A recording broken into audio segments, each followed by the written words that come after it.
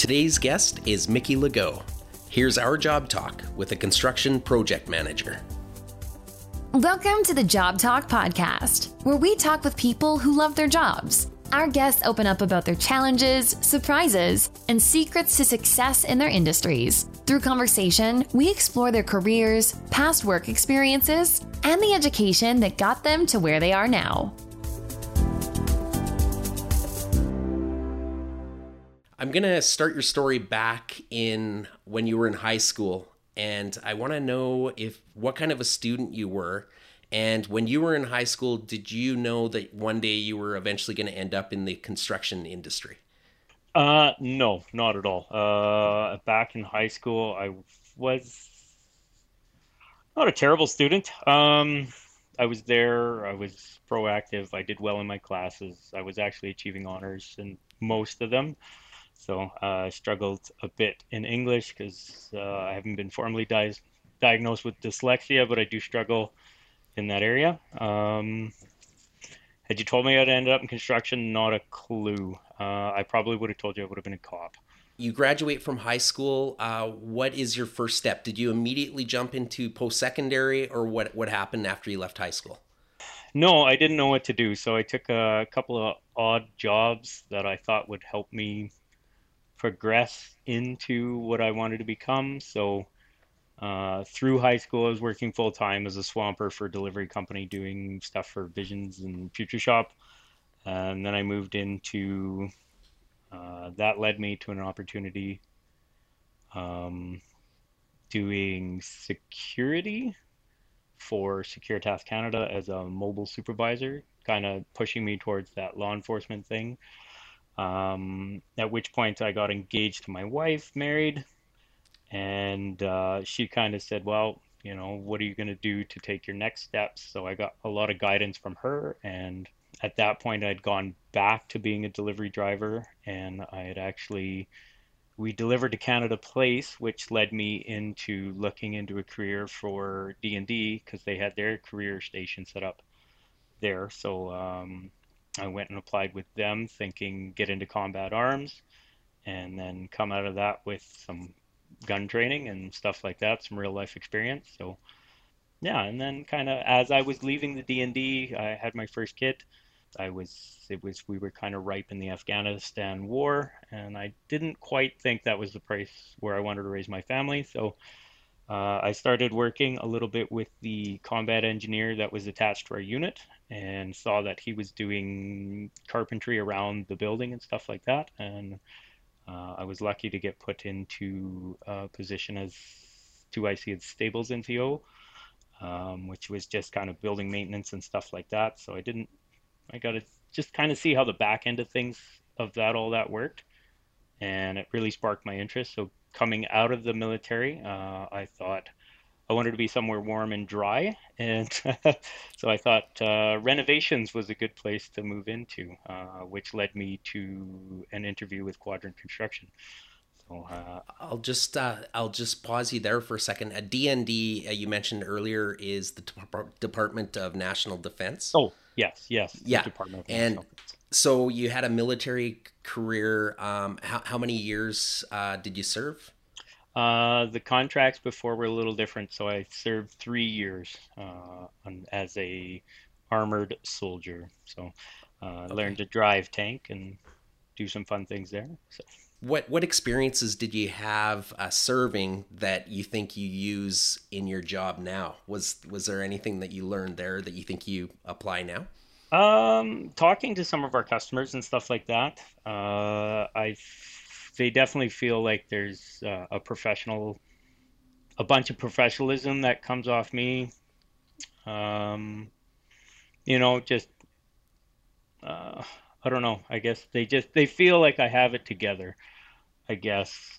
And they say, you speak with a lot of confidence, you're polite, you're patient, you wait, to kind of hear our sides of things. So the military definitely helped me grow up quite a bit. So, and well, It's really easy to learn manners when there's Well, repercussions. you probably learn a lot of discipline. So, Yeah. you know what? I thank you for your service. I'll never say thank you for your service to a politician, but I do say that to people that serve in the military. Okay, so you had a 3 year career in the military. I believe that's when you started to get interested in maybe looking at the trades. Let's talk about your post secondary and what you took to enter into the world of trades. Well, there wasn't much for me. I know there's some introductory courses into carpentry and stuff like that that you can take if you have an ambition to go into the trades. That'll kind of give you your first year of carpentry or millwork or cabinet making.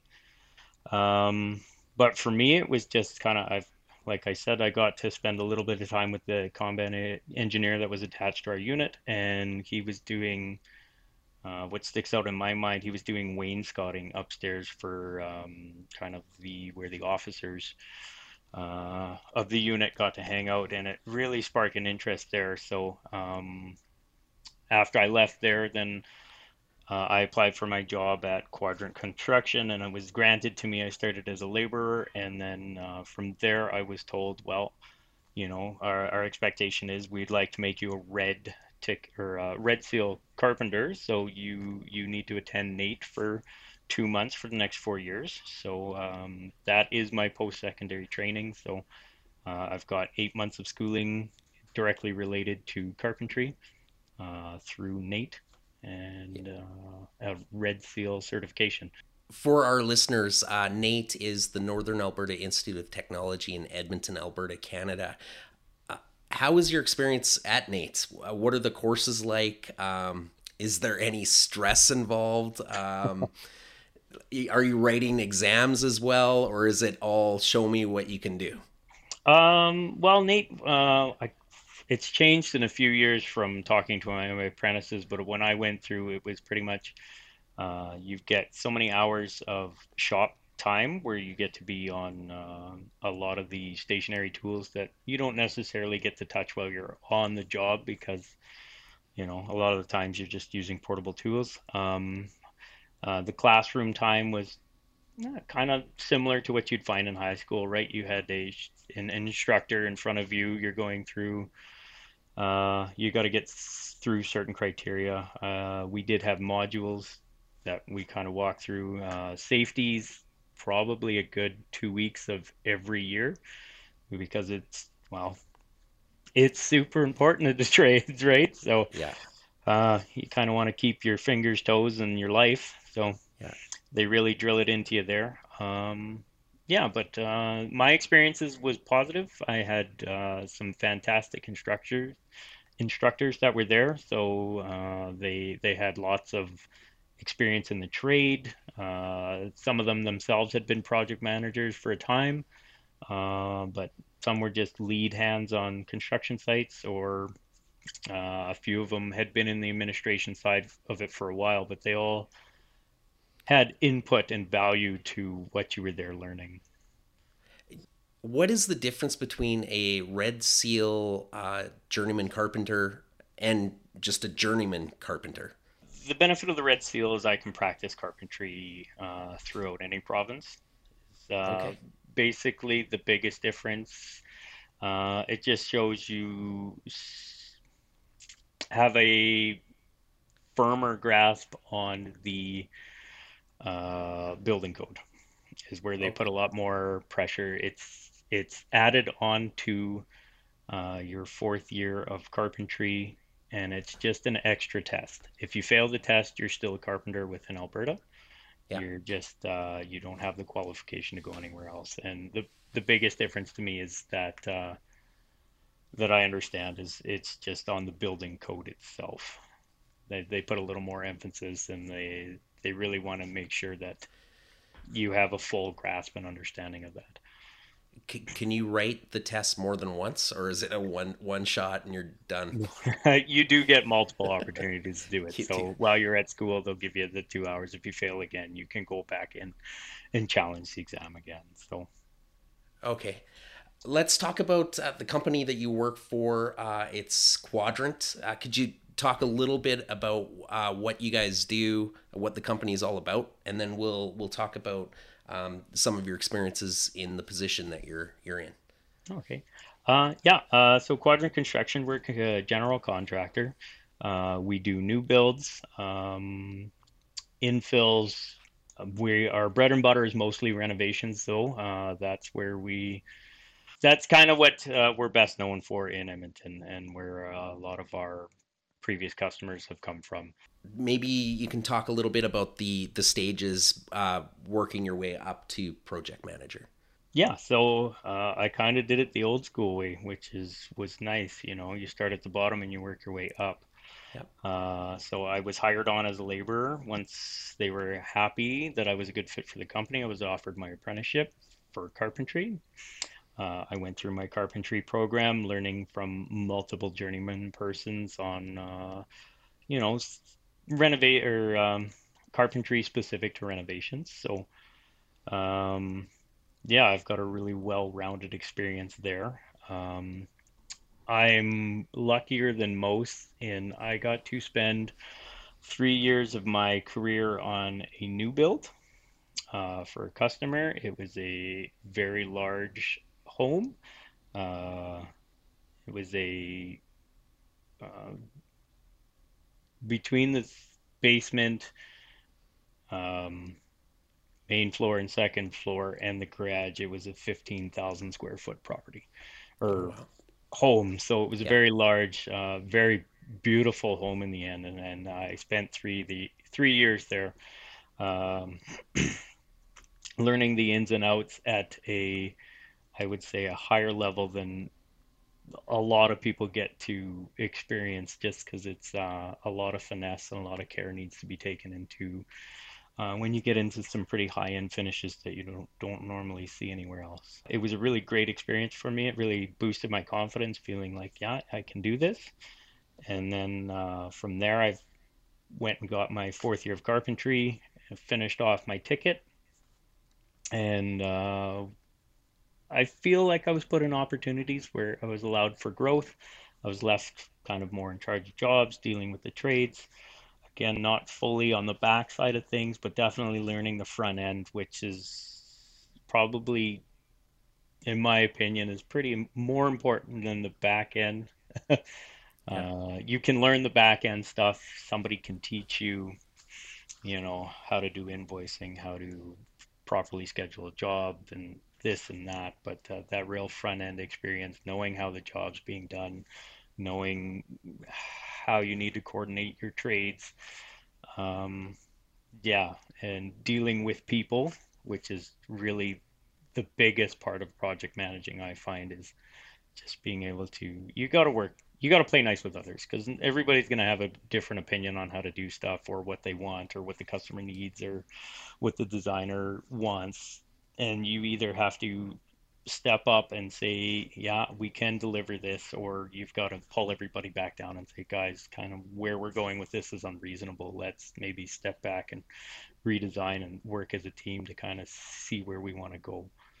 I like that you're learning from the ground up, and I'm wondering if the people that were the owners or the management of the company that were watching your career, are you applying to become a project manager, or do they just know that they know you and they know your work ethic and what you've been doing, and then one day they come to you and say, would you like to be project manager, or do they say you're now the project manager?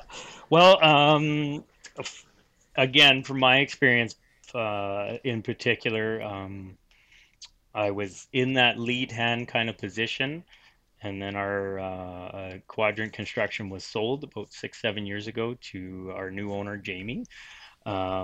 Fantastic gentleman, and I'd been working with him for about a year or two, as his lead hand while he was project managing.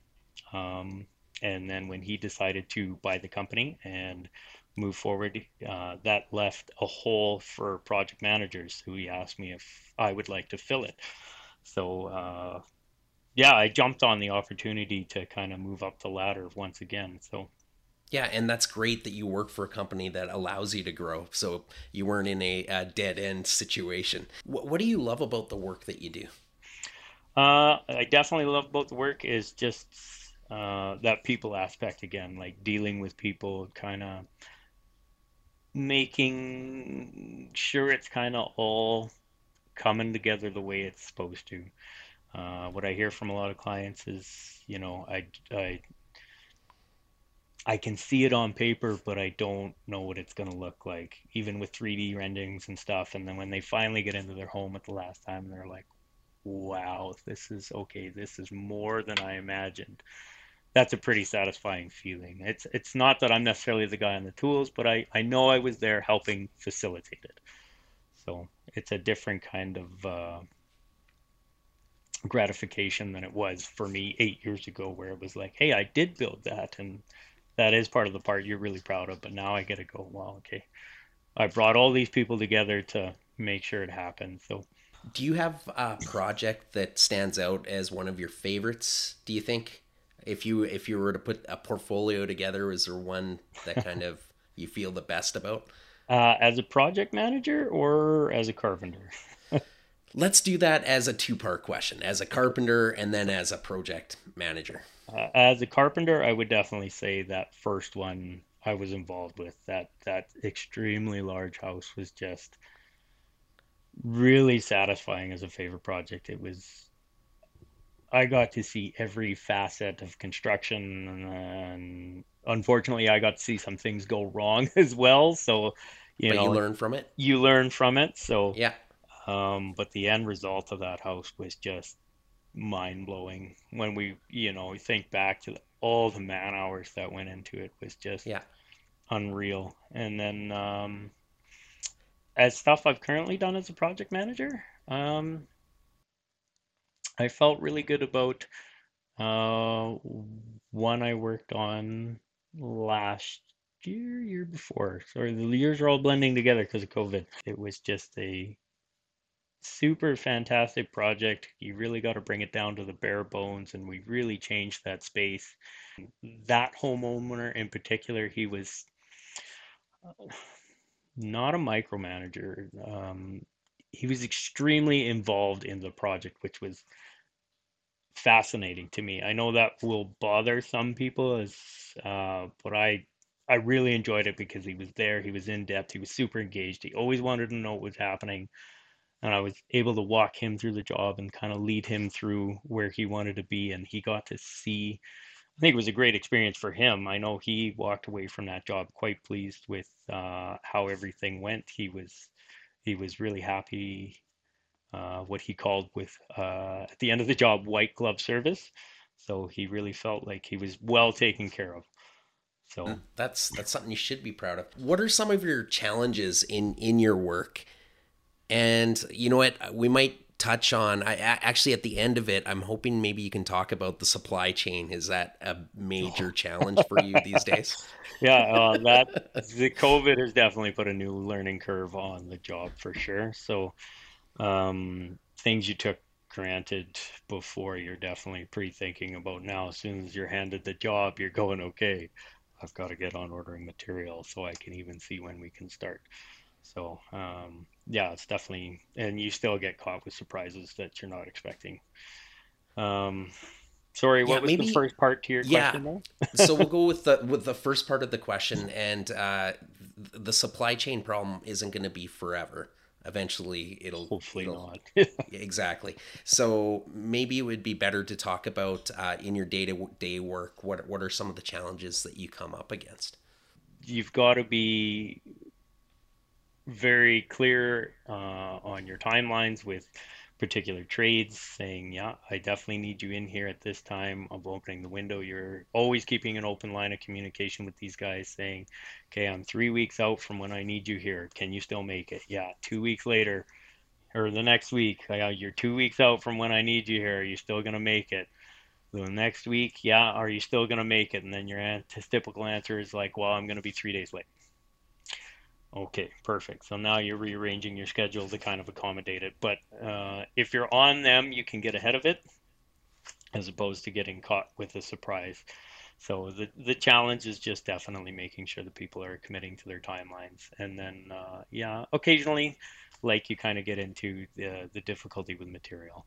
Um, stuff you take for granted that should be at the store, you go to pick up and I don't have any. And you call the next door, I don't have any. And you call the next door, we haven't had any for months. Wow. And we're ordering it. I've been told it's been on one particular molding I was looking for, just something to stick to the wall for a customer. He's like, we ordered it in January. I still don't know where it is. He's like, it comes out of Cuba or Chile, and it's still on a sea train somewhere or a sea can Yeah. somewhere, somewhere. So these are all headaches for you. I can imagine. I can see the frustration on both you and your client. But what can you do in situations like that? Um, Sometimes the hardest thing to do is to have that conversation with the customer right off the go and say, you're going to have to be flexible on some things. I will do everything in my power to pre-order what I can get, but there will become a time where I come to you and say, I just can't get it. So it's either we sacrifice timeline on your job and we wait, and if it's holding up other trades before we get this done, it is what it is because you really want this product, or we pivot. We pick a similar product that's available to us, and it might change some of the design intent, but we can move forward with it. Do you have a preference between working on a residential or a commercial job? My bread and butter has been residential, so I find it's definitely a little easier. I really did enjoy my commercial experience though, so I would be more than happy to do another project going forward. Um, it was a different experience. The trades in residential versus commercial are a little different, right? The expectation's a little different. They want to come in, do their job, get out of there. They're pretty bang bang. They're usually larger trades that have lots of guys under them. They have one foreman, and the people that are coming in, they've got a set of plans and they want to follow that set of plans and they're going to make it happen. And they're fantastic at it. But if something changes in that, there was a change that got missed on those plans, residential, it's a lot easier to catch. Yeah. Commercial, It, the building's so big, there's so much square footage. It can be a challenge to make sure that that change got disseminated to all the right hands.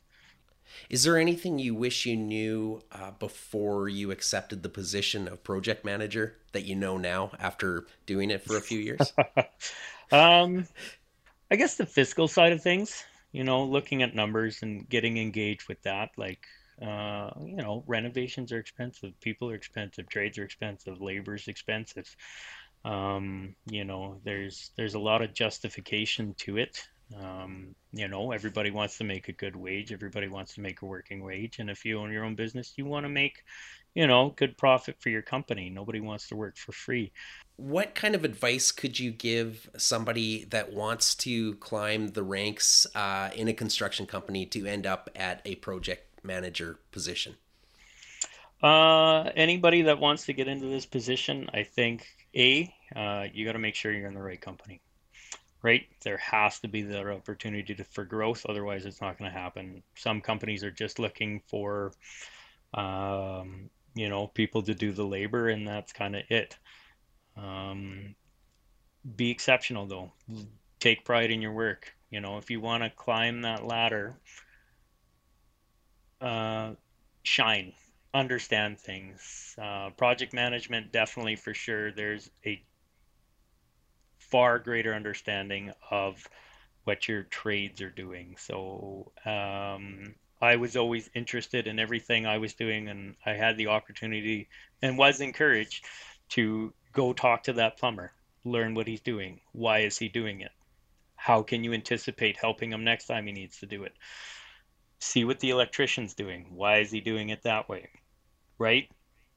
Um, just kind of being engaged and learning not just what you're doing, but what the people around you are doing and what it takes to get those jobs done is probably your first step. If you can anticipate knowing exactly what the drywaller is going to need after you're done because you're framing, then you've already kind of anticipated that. If you've got to get a plumbing stack up a wall and it's coming in, as the carpenter on site, you should be able to anticipate that and make it work and make it easier for your trades you're supporting. That's something, the first thing somebody's going to notice is, hey, he's not just thinking about what he's doing, he's thinking 3 steps ahead, right? And that's basically project management. You're not thinking about what's in front of you, you're thinking about the next 3 steps. Has there been any surprises to you over your career Oh, that stand out? surprise. Is that too Every is that too time we broad? open a wall, it's a surprise.